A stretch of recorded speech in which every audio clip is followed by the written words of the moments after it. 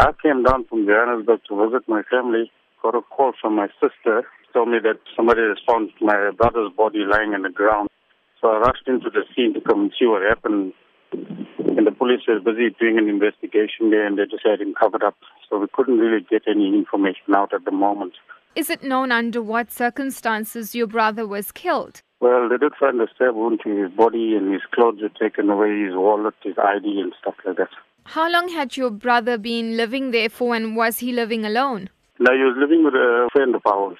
He's only been here about just over a week. And the friend said that he was going out that Saturday night. He said he wanted to get something to drink and be back quickly. And then they never saw him again. How's the family coping at this stage? We're all very shaken. We just want to get some answers. Nobody's really taking it very easy, What can you tell us about your brother?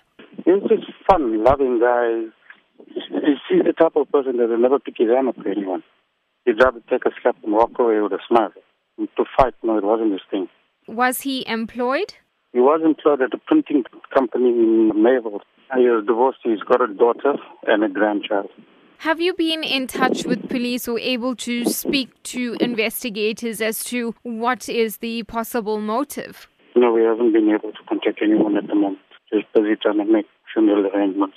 In terms of neighbors in the area, did anyone notice anything suspicious? No, we spoke to a lot of people and nobody seems to have heard or seen anything.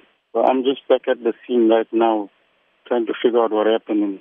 And everywhere we look, we can't even find a trace of blood anywhere. So I'm assuming that it didn't happen in this ground. They probably murdered him somewhere else and just brought him and dumped him at the site.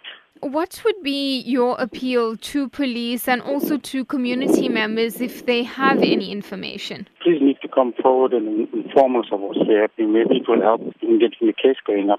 We can also get some closure to this.